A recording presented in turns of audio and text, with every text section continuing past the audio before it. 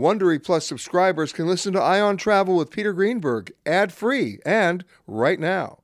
Join Wondery Plus in the Wondery app or on Apple Podcasts. This spring, if you'd rather spend time enjoying your lawn instead of trying to keep it alive, there's good news. TruGreen is the easiest and most affordable way to get a beautiful lawn. All you have to do is water and mow, and they'll do the rest. Weed control, fertilization, aeration, and even some things you might not even think of. They'll do all of it, while you can do literally anything else. With TruGreen, you can have your lawn looking as good as a putting green. That's not hyperbole. TruGreen is the official lawn care treatment provider of the PGA Tour. TruGreen offers a satisfaction guarantee, and they have a verified best price promise, which guarantees you the lowest price with no compromise on quality. You do you. Let TruGreen do your lawn care. Visit TruGreen.com to get the best lawn at the best price with the best people guaranteed.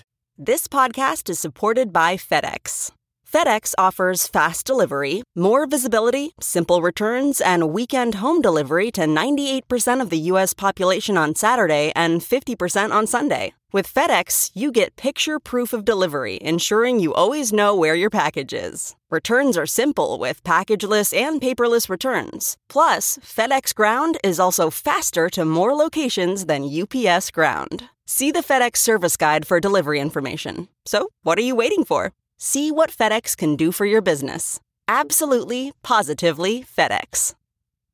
It's 3 o'clock somewhere. Time for a My Mochi ice cream snack. My Mochi ice cream is cool, creamy scoops of premium ice cream wrapped in sweet, pillowy dough. And get this, all of My Mochi's fabulous flavors like strawberry, mango, double chocolate, and cookies and cream are only around 80 calories per piece. Talk about a guilt-free, indulgent experience. Each box of My Mochi ice cream has 6 perfectly portioned, gluten-free mochis that are great for grab and go. So feel good while curbing your afternoon cravings or the midnight munchies. Yeah, you know who you are with the joyfully chill sensation of My Mochi ice cream. Find My Mochi ice cream at Target or visit MyMochi.com to locate a grocery store near you.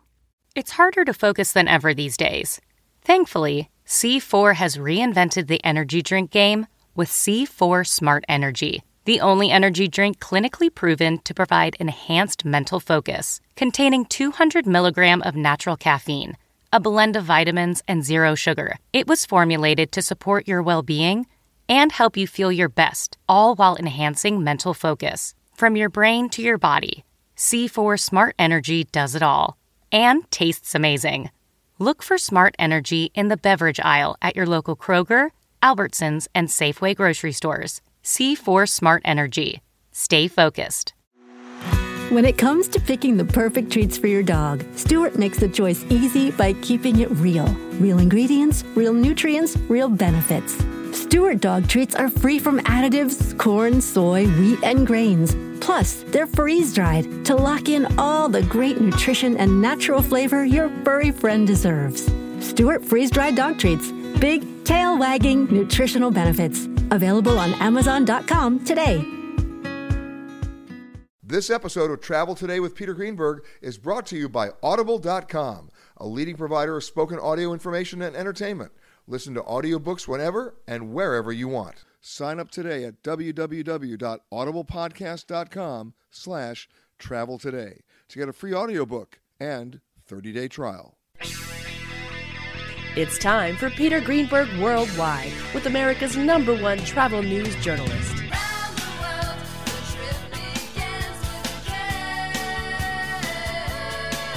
And now, the man who travels over 400,000 miles each year, your travel detective, Peter Greenberg. Hi, everybody. Peter Greenberg here, and welcome to the podcast that's done from a different location around the world every single week. One day Canada, the next day Thailand, then New York, London. You just never know.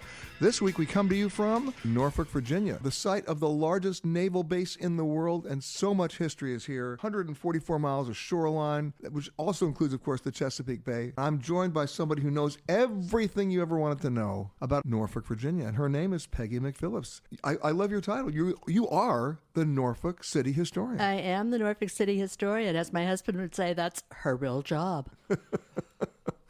Well, other than certain things that I know about, like you having the largest naval base in the world, there are other things as well. There are many other things, but speaking of the naval base, I think they all revolve around our water. We're almost surrounded by water. We're cut through by water. We were founded. Rivers, lakes, bays. Creeks. Can't forget that. Say it again. Cricks. We were founded in the 17th century because of our harbor, our natural, deep, ice-free harbor. We were founded on a little strip of land of 50 acres, almost completely surrounded by water. And that brought in trade, our Navy, wonderful, wonderful fresh seafood. We had several disasters through the years, and the port and its economy brought us back to stability. We were burned to the ground at the beginning of the Revolutionary War. We had a terrible fire in 1922 in our Berkeley neighborhood that destroyed most of the houses there and caused a massive leaving of Berkeley. There was a waterfront fire in 1931. We had a yellow fever epidemic in 1855 where about 2,000 people died within a period of about 90 days. Then we were occupied by the Federal Army during the Civil War. You mean those Union guys? Those Union guys, those guys from the North, came down, those Yankees, and they occupied us for 4 years. Our economy and our infrastructure were just a mess after that. And every time we looked to the water and we saw commerce coming in, commerce going out, and those wonderful, wonderful loads of coal leaving and going all over the world after the 1880s. Coal came to Norfolk. And you know, it's interesting when you talk about coal because we've done this show many times from Wales. And Wales was the coal capital of Europe. And in fact, there were coal barons. And it was like the Saudi Arabia of coal. And then about 1968, when the British government ruled no more coal mines, they had to reinvent themselves. Oh, my goodness, I guess they did. Just like you guys will, right. in terms of figuring out. And in both cases, the answer was the water. Exactly. It's the whole story of Norfolk is the water. I could tie it into just about everything. The Jamestown Exposition in 1907, that was because we were on Sewell's Point, and it was a great location for people, many of whom traveled by water in those days. You know, after 9/11, the travel industry was in terrible shape. Nobody was flying, which meant nobody was going to hotels. Everybody was staying home. The only industry that was able to adapt was the cruise line industry because they could literally physically move their assets. Mm-hmm. And they started repositioning their ships to U.S. ports that didn't even know they had cruise ship ports, Norfolk being one of them. Norfolk was very like that, even farther back than that. We had our first Operation Sail in 1976. It was an anniversary. The tall ships came in. Sure. We had no real beautiful waterfront at the time. We'd been a working waterfront, and the ships had left downtown, and it was just parking lots and rubble. And we found a berth over at NOAA for a couple of ships to come in, and people were just amazed. All of the citizens who went down, they liked the ships. And that was really the start of the rebirth of our downtown waterfront, which today is beautiful. And are you getting cruise ships coming in now? We are getting cruise ships coming in now. We sure are. And that's wonderful to see all these tourists walking around downtown and being interested in our shopping mall and all of the restaurants on our main downtown drag, Granby Street. But when people come and you get a chance to talk to them, what's the biggest surprise that you have for them about the history of Norfolk that they had absolutely no idea? Well, a lot of the people had heard Norfolk's reputation, which wasn't all that great, going back to World War II, and they are amazed that it's so modern, so easy to get around in. What was the reputation? Well, during World War II, the Navy was very different then. We had... The MPs were busy. They were busy. We had a huge influx of people come in, and we had a very colorful East Main Street with tattoo parlors and honky-tonks, and the MPs were busy. And Norfolk was not as welcoming of the Navy as we are now, so it was known as a very unfriendly place with not a lot to do. Boy, is that... I'm feeling we're not in Kansas anymore.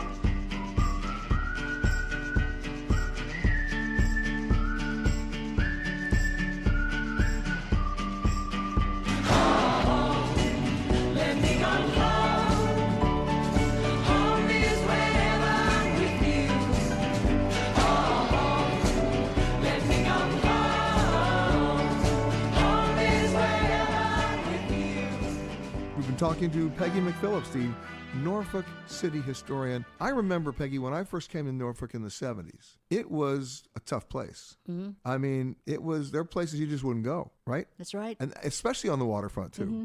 What turned it around? It must have been a combination of things. I think a critical mass may have been part of it. Because the Navy's always been here. The Navy's always been here. Are there still tattoo parlors here? There are tattoo parlors here again. They went away and they came back a couple of years ago. No pain, no stain is the motto of one of them. Okay. So they are back. But they're very, very different now. We don't have the colorful East Main Street. Instead of being tattoo parlors and peep shows and things like that, there's the financial district today. Beautiful brand new hotels. One that just opened a couple of weeks ago, the Main, on Main Street. We have the beautiful new library that just opened 2 years ago. That's a major draw for people. Thomas, Please tell me people go to the library people still. go to the library. Oh my gosh, they do. Our main library was taken down in 2009 for our new light rail station downtown. But the city decided to buy a little building for us that was built in 1900. And 2 years ago, a 6-story wing of the building was added with the most amazing technology. We still have books, oh yes, and we also have books which you can get on Kindle or download. We have a lot of things for young people. Pixel Fest was just a couple of weekends ago, and they were just kids doing games and dressed strangely to me, but having the best time. So people still come to libraries, absolutely. And you're about to celebrate the 100th anniversary of the Navy being here. We are celebrating the 100th anniversary of Naval Station Norfolk, the greatest naval station in the world, and we're doing a lot with the Navy. The Navy does a lot for us. I mean, it's not just having them here and boosting the economy, but they live in our communities. The naval personnel and their families, they coach little league teams, they serve on boards and commissions, they sit in front of us in church. So they really are in the community, and I think it has enriched us so much. When people come to Norfolk, friends of yours, for example, who maybe never been here before, what's the one thing you show them they go, I had no idea? What's the biggest surprise to them? I think probably the biggest surprise for a lot of people, especially people who may live a little bit inland, is the waterfront. All of the activities that we have on the downtown waterfront with fest events in the summertime, and just people, you can stroll around, you can take a dinner cruise on the water, and a lot of people are not used to using the water in that way. It's not the utilitarian waterfront anymore. It's a little bit of a thrill, an extra. Well, you have the Waterside District about to open up. Oh, that's exciting. But before that happens, where do you go hang out? Where's a local dive for you for breakfast, lunch, or dinner that's not in the brochure, not in the guidebook, that you would take me to? For breakfast, I would take you right around the corner from the library to a little place called The Egg. Yes. It is run by a young man named Philip Decker, whose father, the late Pete Decker, was a very, very popular and beloved attorney here. And Philip opened The Egg, and they serve breakfast and lunch. They serve breakfast all day. I would definitely take you there. It's just off the beaten track enough, and it's one of a kind. All right, so that's breakfast. Where are we going for lunch? Oh, let's see. We don't want to go back there for lunch, do we? No. I think for lunch I might take you to the Cuisine and Company cafe in Slover Library. In the library? In the library, yeah. We have our own cafe. Oh, that's so nice having the library cafe right there. They have wonderful food. They are the same company that has the restaurant in the Chrysler Museum. And I think that would be my choice for lunch. Okay, now surprise me for dinner. For dinner, I knew you were going to ask me about dinner. But I want a place that only you know, that's not in the guidebook or the brochures, that you like to hang out at. Let's see. Uh-huh. She's pausing. She's thinking. I'll tell you where we like to hang out. And Yes. this is very, very casual. But That's what we want. We happen to have a couple of universities here. Old Dominion University. They have a little section, row of shops where their bookstore and so forth, called Monarch Way, because ODU is the Monarchs, get it? And there's a place called Mojo Bones. It's a college hangout, but they have wonderful hamburgers, And my husband and I went there for the first time a couple of summers ago when the power went out at home, and we wanted a cold beer in the worst way. And we went there, and we've been going back ever since. And it's fun because you have all of the college students there, and a lot of locals go in there too. And it's totally off the beaten track. So now you go there even when the power doesn't go We out. do. I'm just double checking that you go. Right, that's where you go. Right, we do. Mojo Bones. Mojo Bones, yeah. I like the way you say it. Oh, it's great. It's wonderful. If you are continuing on to another Southwest destination, please make sure that you check the monitors inside the terminal for your proper gate and flight information. If you are continuing on with another airline, we really don't care. I am the passenger. Most of you may know of Norfolk on the Chesapeake Bay. You may know it's in Virginia. I'm going to give you that. What you don't know, it's also the home of the largest naval base in the world. And if you're a boat nut like I am, you can't stay away from it. And joining me now, talk about a place to visit. The commanding officer of the Norfolk Naval Station, Captain Richard McDaniel. How are you, sir? I'm doing well, thanks. Thanks for having me. How big is it? It's big. Land-wise, 6,200 acres, but our ships, we have 56 combatants. That are there. based here? Based here, so 5 carriers. Plus repair base? That's correct. So repair facilities, we have 19 squadrons, and we have... And you have carrier groups? We do. We do. So the 5 carriers we hear and all the support ships that go with the carriers. And we have 19 squadrons, and then we have 8,400-foot runway. We can accommodate any type of aircraft you want, and have very large tenant commands on board that really support the fleet and get it ready to deploy. So if you're flying a plane off a carrier, he can come land right here? He could. And he does? He does. Oh, wow. All the time. Well, I have to say that I've had a chance to fly a lot of the airplanes in the fleet, or in the repertoire, as you say. And the one thing I've never had a chance to do, and you couldn't put me on a roller coaster. I'm sorry, you could not. An elevator drops, I get crazy. But you put me in a jet, I can handle it, right? The one thing I've always wanted to do, which is the craziest thing, is 3 words: night carrier landing. Well, Norfolk's the right place for you then. I'm sure the Navy could probably get something set up for you. It's tough. It's incredible what these guys do. It's amazing. Many years ago, when I had done a movie called Red Flag for CBS, and the Navy came to me and they said, hey, would you like to do something with us? I said, I would love to do something with you. And I told them what I wanted to do, and they said, you're nuts, you're crazy, it'll never happen. And I said, well, if it were to happen, who could I ask permission for? I said, well, it's the Commander-in-Chief of the Pacific. It's CINCPAC, the Admiral there. I said, well, can I go see him? I said, well, he's just going to say no. I said, well, can I go anyway? They said, okay. So they made an appointment for me to Pearl Harbor. I went out there to see him. And 15 minutes later, he did the unthinkable. He said yes. And I became the first person given a top security clearance to go on an attack nuclear sub on a classified mission. Oh, wow.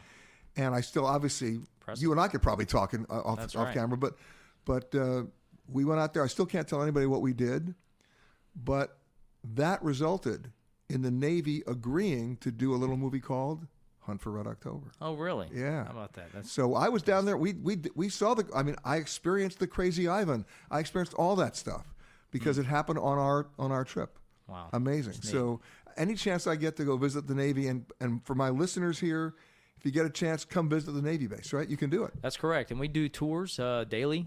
We start at 9. Not just Fleet Week. That's correct. Yeah. We open up to the public. It's a windshield tour. We put you on a bus, and we'll take you down to the waterfront. We'll let you see all the ships, the carriers, submarines.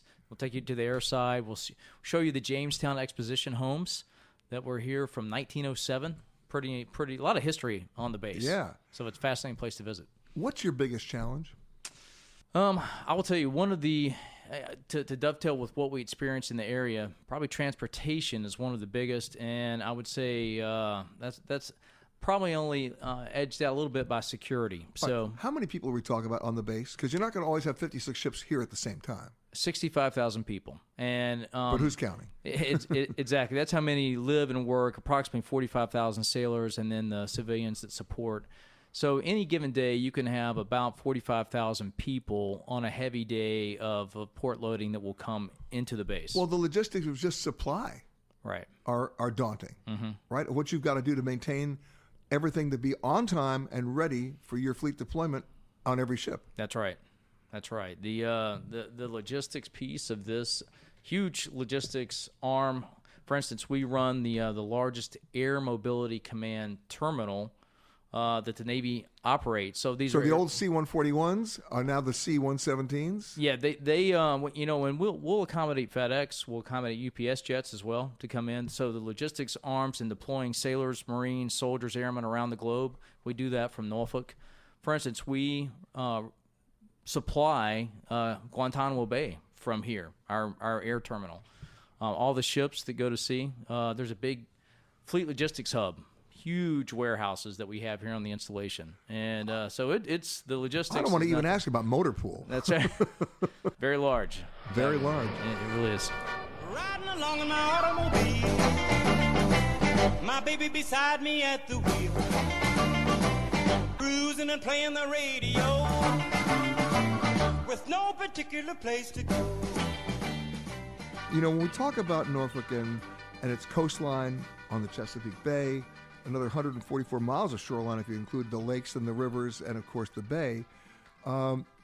People forget there's so much history here. Yes, it's the world's largest naval base. We just talked about that. But there's water, and there's waterside. And how's that for a segue? Yeah, I like it. You like that? Good job. And joining me, who's the president of the Norfolk Waterside District, which is just about to happen. Yeah. Is Glenn Such. How are you, sir? Good. Explain Waterside. So Waterside District is a great family fun destination. It's dining and entertainment. It's right on the water, like you said. And what we've done is... But what was that area before? It was dining and entertainment about 25 years ago. It sat dormant for the longest of times. Why? I just don't think it was anybody had the right idea and the right vision for what it should be. So it was abandoned? It was abandoned. Wow. Yeah. So how big a place are we talking? So it's about 135,000 square feet inside. We got about another 50,000 square feet that we activate outside as well. So it's big. It's real big. And it's retail? Dining and entertainment only. We stay away from the retail. We do what we do best, and that's we feed, eat, and entertain people. Yeah. All right, so I have to ask stupid questions. Ready for stupid questions? Yeah, I love them. Okay. I'm usually good at stupid answers. Let's see. You're on the water, and it's dining. Would it be seafood? There is seafood. Yes. I just there's lucky plenty. guess. Lucky guess. Yeah, there's plenty of seafood. Actually, the seafood. You know what we do, and when we come in, we don't bring in the big, super big chain style restaurants. We like to find the local things. So when we come in, we kind of do our research and our history.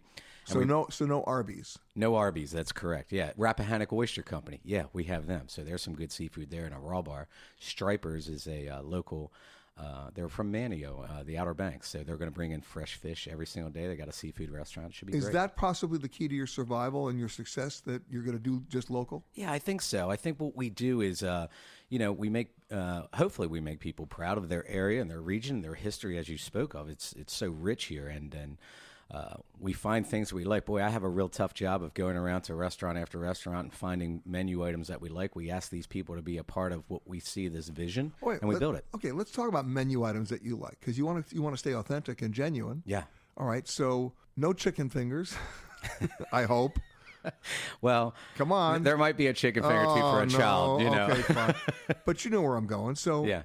What is it that you're going to be putting on these menus that when people eat it, they go, "Wow, I'm in Norfolk"? Well, I think Rappahannock Oyster Company starts a good portion of that, and then you have Star Hill Brewery, of course, and the Fudgery was an icon back in its day, about 20 years ago at Waterside. It's probably the only thing that actually came back from the original. So that's just like making homemade fudge there? Yeah, that's correct. And saltwater taffy or no? Just fudge. Just fudge. They just do the fudge. Like Mackinac Island. Yeah. And so there's some great deli sandwiches. There's some great. There's a great turkey chop. There's a meatball sub that we had to have from this one gentleman. So we took his meatball. Why? It was just delicious at the end of the day. And he's local. Yes. Yeah, we couldn't not have it. You know, it just makes that much sense. So what we do is all of these people's names. Like when it comes to desserts, it's Carolina Cupcakery, and Dawn just has a great cupcake. And then the pizza that we have is Kogan's Pizza. They have 3 locations here in Norfolk already. Now they got a 4th coming, and it's going to be at our place. Thin slice or? It's a New York style, yeah. It's thin slice. Yeah. Okay, now we're talking. There you go. It's good stuff. Is there one thing you said absolutely no to? We're not doing that? Probably. I probably didn't have I didn't have the authority to say no to it, but yeah, we probably said no to a few things. We want to make it, you can put all style different restaurants in there, and we just kind of wanted it so it had a family friendly feel at the end of the day. It was just something for everyone at the end of the day. Is it part of, for lack of a better term, a revitalization of the entire Norfolk area? Oh, absolutely. I'd like to think that we're a big spoke in that wheel, but man, Norfolk's fun right now. It's really jumping. Okay, why? Well, I think Waterside District's a big part of it, and then you have the main Hilton opening up, and then ADP is now in town. IKEA is coming, and they got these premium outlet shops that. Well, there's meatballs. Yeah, Swedish meatballs. Come on, right? Huh? Yeah. Ours are just a little bit different. Although I like the IKEA meatball. That's funny you said that. See? Yeah, it's not bad. They can't take that off the menu over there. Yeah, I know people who go to IKEA just for the meatballs. I'm one of them. Really? I absolutely am. Yeah, I'm originally from Maryland, so there's IKEA up there, so I stop in every once in a while and grab a meatball and the cranberry sauce right there. Absolutely. Is that bad? Reminds me of my mom's. My mom used to make a good See, there you meatball. go. So you just go to, you don't even buy anything at IKEA. You just go for the meatball. Oh, I can't put that stuff together, so no, I just can't. I can't either. I just get the meatballs. Exactly. So opening May 4th?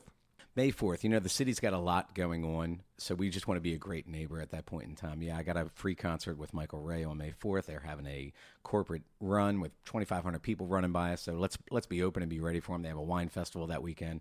We just want to be a good neighbor, have some food ready for everybody.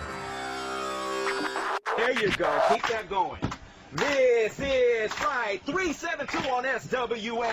The flight attendants on board serving you today. Teresa in the middle, David in the back. My name is David, and I'm here to tell you that shortly after takeoff, first things first, there's soft drinks and coffee to quench your thirst. But if you want another kind of drink, then just holler. Alcoholic beverages will be $4. If a Monster Energy drink is your plan, that'll be $3, and you get the whole can. We won't take your cash, you gotta pay with plastic. If you have a coupon, Audible.com has more than 150,000 titles and virtually every genre.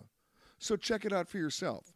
Sign up today at www.audiblepodcast.com/travel today to get a free audiobook and 30-day trial. This year, Norfolk actually celebrates the 100th birthday of the largest naval base in the world. And my next guest knows a little bit about that because he was the commander of that base. In fact, a decorated Marine naval aviator who had about 8 different assignments all over the world, and mostly anti-submarine warfare, too, before coming back to Norfolk and running this place before he retired, and then did the smart thing and decided to live here, too. His name? Rear Admiral Byron Jake Tobin, U.S. Navy, I hate to say it, retired. I got it all done? You got it. What makes Norfolk a special place for you, sir? Well, I don't want to bore you with a long story, but when I joined the Navy,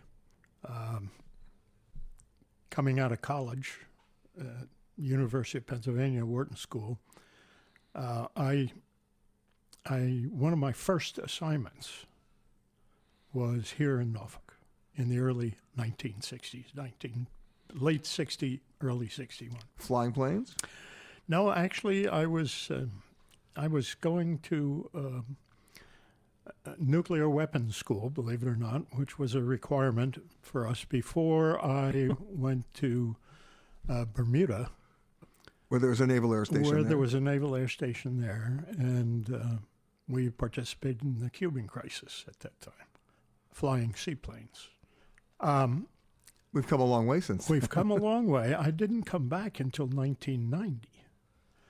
When I took command of the naval base, which was really a regional command. Well, between the Cuban Missile Crisis and 1990, you were everywhere. Everywhere. Did a million things. I was head of the Mine Warfare Command. I was head of the patrol aviation on the East Coast, and many. Vietnam? No, because chasing submarines wasn't one of the things that they did over there. We were watching, however, the submarines coming around under the ice, under the North Pole, being out at Shimya at the end of the Aleutians. Well, I'm not trying to impress you, but I did one of the very first stories on ELF. See, most people don't know about ELF. And I did it out in San Clemente Island.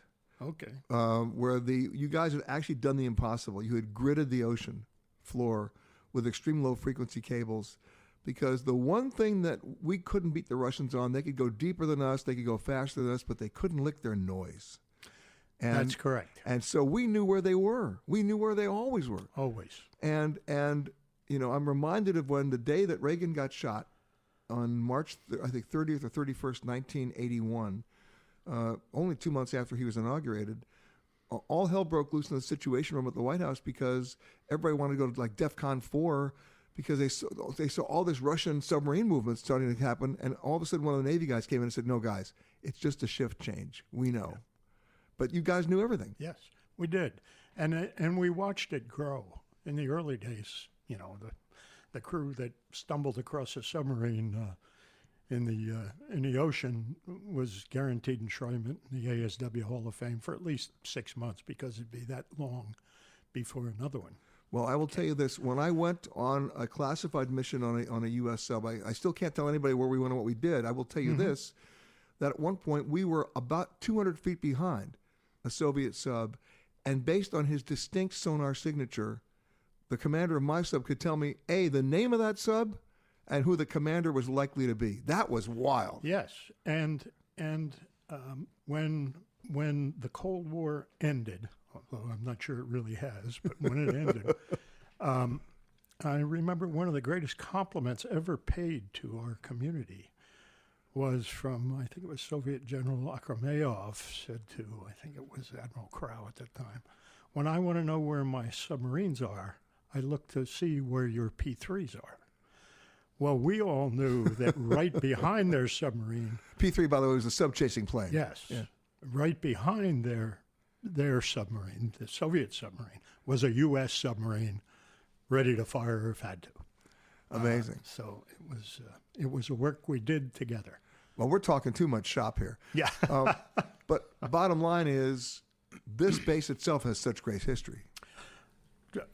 Not just the base, but the history of naval activity on the Elizabeth River stretches from, or up to the mouth of the bay, stretches from 1607 to the present day.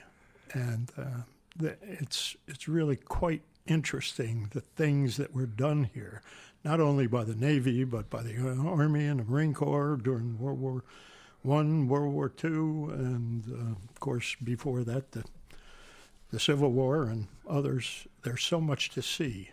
And is that what keeps you here? Is that what keeps you here? It's one of the things that keeps me here. I was very happy to come back here after I left Japan and retire. And I came back here because I was stationed here before. You knew it. And I knew it. And you loved it. We loved it. Rear Admiral Byron Jake Tobin, United States Navy retired. I'm not going to call you retired. You never retired. Hello? This is your captain speaking. There is absolutely no cause for alarm. Get your motor running. Head out on the highway. Looking for adventure. Every time I go to a new city, maybe not a new city for you or a new city for me, but just a different city, I always try to visit at least one museum, never more than one, because otherwise my eyes glaze over.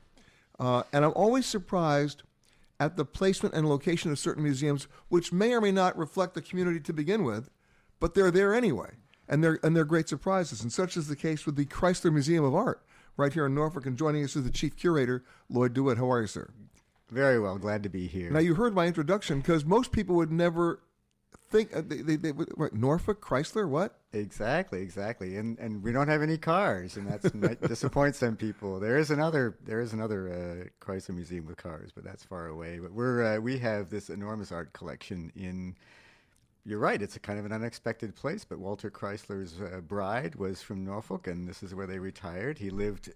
So the art followed him. The art followed him, and it was his life's work. He wasn't involved with the car company. He collected art and built this wonderful public art collection, and moved it from Rhode Island to Norfolk in 1971. The city fathers made a huge argument to get the collection here, and it's been they wanted it. They wanted it, exactly. And they really saw that it was part of the renovation of the city and to really put us on the map. And since then, it's been the star attraction, this kind of sleeper that is close to the beach and is full I of believe great that every art museum treasures. should be close to the beach. It makes it very convenient, but now we've got great restaurants and culture in town to boot, so it makes it all the more attractive to visit the Chrysler. We're just nestled there on the Hague, on the water. Beautiful building, newly renovated, 60 galleries full of the world's art treasures, from mummies all the way to Jackson Pollock and Mark Rothko. I mean, we've got it all. But let's go back to his original collection. Yes. His original collection didn't just have that. No, he started off with about 600 Picasso paintings, and over the years, he would go and visit his dealer friends, and he would trade them for... I'll give you one Picasso for 3 mummies? It probably went exactly like that. Or a Veronese, or a Guido Reni, or a Rubens, or, a Bierstadt. So he wasn't particular to any one kind of art? Or any one school of art? He had a goal in mind. He wanted to create this public art museum. Yeah. So he wanted an encyclopedic collection. So Asian So it's art, eclectic. It's not really eclectic. It's encyclopedic. It's like the Met. It wants to have great art from every period, and so he often has one great work. So by Egyptian and American colonial. All the major artists. So even Monet, Gauguin, Rodin. Really? It's and one great example by each of those. It's really meant to inspire and educate the public. He really wanted it to be a public institution. So I think that's what makes it stand apart. Now, when you think of Norfolk right here on the bay, you've got a great coastline. Yeah.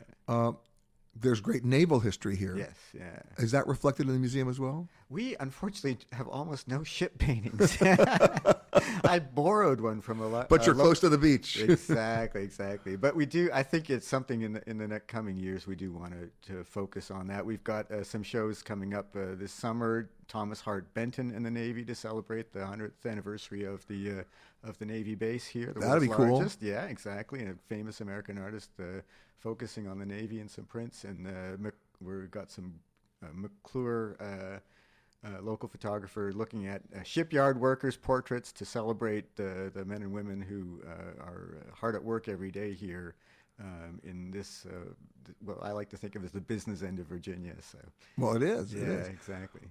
When you think about the history of the museum and now that the encyclopedic collection that you have, and you say it's the star attraction, is there a star attraction within the star attraction?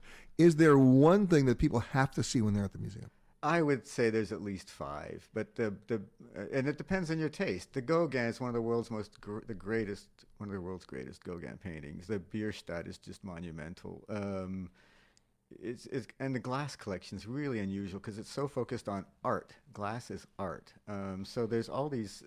He didn't put all his eggs in one basket. You really get a sense, and he collected by his own taste. So our Motherwell painting, he didn't put all his Fabergé eggs in one basket. Exactly. Are there any Fabergé eggs? No Fabergé eggs. But if you want to give us one, anyone's out there. Oh, you're open for donations. We are certainly open for donations. Lloyd DeWitt, the chief curator for the Chrysler Museum of Art, right here in Norfolk, Virginia. Hello and welcome to Alaska Flight 438. We'd like to tell you now about some important safety features of this aircraft. The most important safety feature we have aboard this plane is the flight attendants. Please look at one now.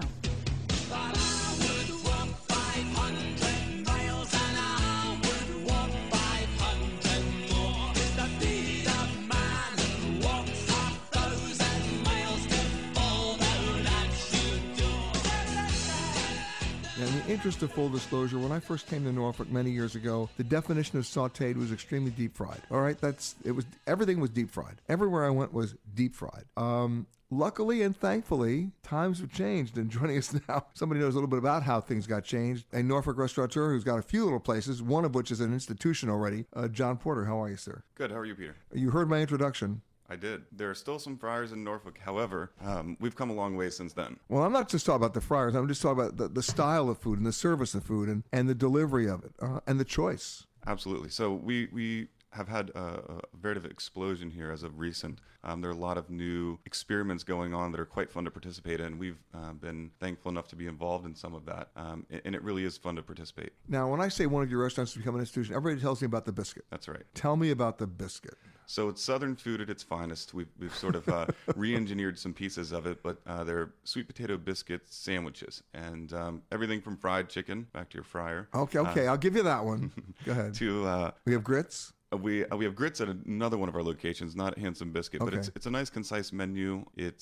We have pulled pork, frittatas, you name it. We put it on a biscuit sandwich, and it's great. And it's the same biscuit. It's a sweet potato biscuit. You got it. That's the only biscuit you got. That's the only one. Wow. No, it doesn't come in any other flavors, no other styles. Just one. Okay. Mac and cheese? No mac and cheese.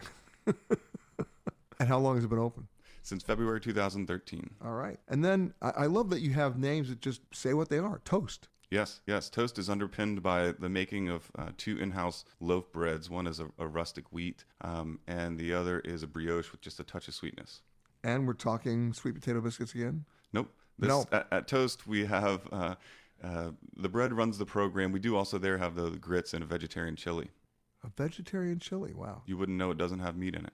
You would never know. You would never know. Well, listen, with enough spice, you wouldn't know anything. That's right. That's the secret, isn't it? Yes. Yeah, done. Okay. But how has the scene changed so dramatically, and why? You know, I think there are a few reasons. There's an interest in exploration, I think, and becoming disjointed from the idea that tweezer food always has to be the pinnacle of cuisine. I think we've transitioned to more experience-based and social sort of connection around culture. So it really, I think the experience is running things in a more relaxed manner. And with such a big population being U.S. Navy here, right? They're not just doing ribs and mashed potatoes. That's right. We with all the Navy folks here, there's a constant supply of new people to kind of try out what we've done. We get a lot of chances to experiment, and really they come with broad experience from all around the world, different flavors, different things that they've experienced, and so interesting lot. Well, you talk about experimenting, and I ask this of every restaurateur I can, so you're no exception. What's the one thing you put on your menu that you thought, man, everybody's going to love this, and it tanked? And then what's the one thing that you put on your menu saying, who's going to order this, and they can't get enough of it? Great question. Both of those come at Handsome Biscuit. The first, we actually did a version of a shrimp and grits biscuit. It was just as a special. It really, I thought, was going to do very, very well. It was kind of a more of a polenta cake of sorts. Did it have a name? It did, and I don't remember it. It was so memorable that you don't remember it. It was something crafty, I'm sure. However, I don't remember it. And for multiple reasons, I certainly enjoyed it, but for multiple reasons, people didn't really connect with it. But the so that is no longer on the menu. That's no longer on the menu. Okay. It was a short run. It was weeks. 86, like right. You couldn't believe. That's right. That's right. So the other one is our Hella Fitzgerald. It really, we put it on the menu. We thought, hey, this is going to be one of the Hella Fitzgerald. You got it. So it's and what is it? It's a chicken thigh fried. Does it do scat singing too? No. It's got sausage red eye gravy, a bit of cheddar, and some bacon on it on that sweet potato biscuit. And it was really put there to be sort of all attractive. And I guess that's what it did. We just didn't expect it to be such a runaway hit. And no calories whatsoever. No, the calories no are fat, very low. No fat. Yeah, so zero. Zero. Mm-hmm. It's just that's right. Get a stretcher. Right. Now, other than your restaurants, I mean, Toast and Handsome Biscuit, you have Field Guide too. Where do you hang out that's not one of your restaurants that is like a local dive or a place that's not in the brochure, not in the guidebook that you absolutely would take me to? Sure. I love Le Grand. It's a little place on North Collie. A lot of inventive food. It's a small place run by a smart young gentleman. And then another place out in Virginia Beach called Stockpot. And what's in that? It was built around soup, but they've sort of broadened into different things, all sorts of great, healthy home cooking. Cool. You've been listening to Peter Greenberg Worldwide. Catch us each week as we broadcast from a new location somewhere around the world.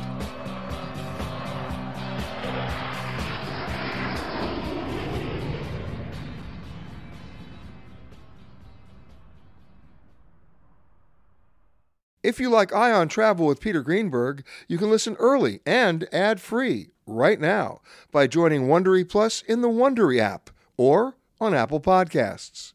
Prime members can listen ad-free on Amazon Music. Before you go, tell us about yourself by filling out a short survey at Wondery.com/survey. 1, 2, 3, 4. Those are numbers, but you already knew that. If you want to know what number you're going to pay each month for your car, use Kelley Blue Book My Wallet on Auto Trader. They're really good at numbers. Auto Trader. The Hargan women seemed to have it all. We were blessed. My mom was amazing. But detectives would soon discover... inside the house, there were the bodies of 2 women. A story of betrayal you would struggle to believe if it wasn't true. I am just praying to God, this is a sick joke. From 48 Hours, this is Blood is Thicker, The Hargan Family Killings. Listen to Blood is Thicker, The Hargan Family Killings, early and ad-free on Wondery Plus.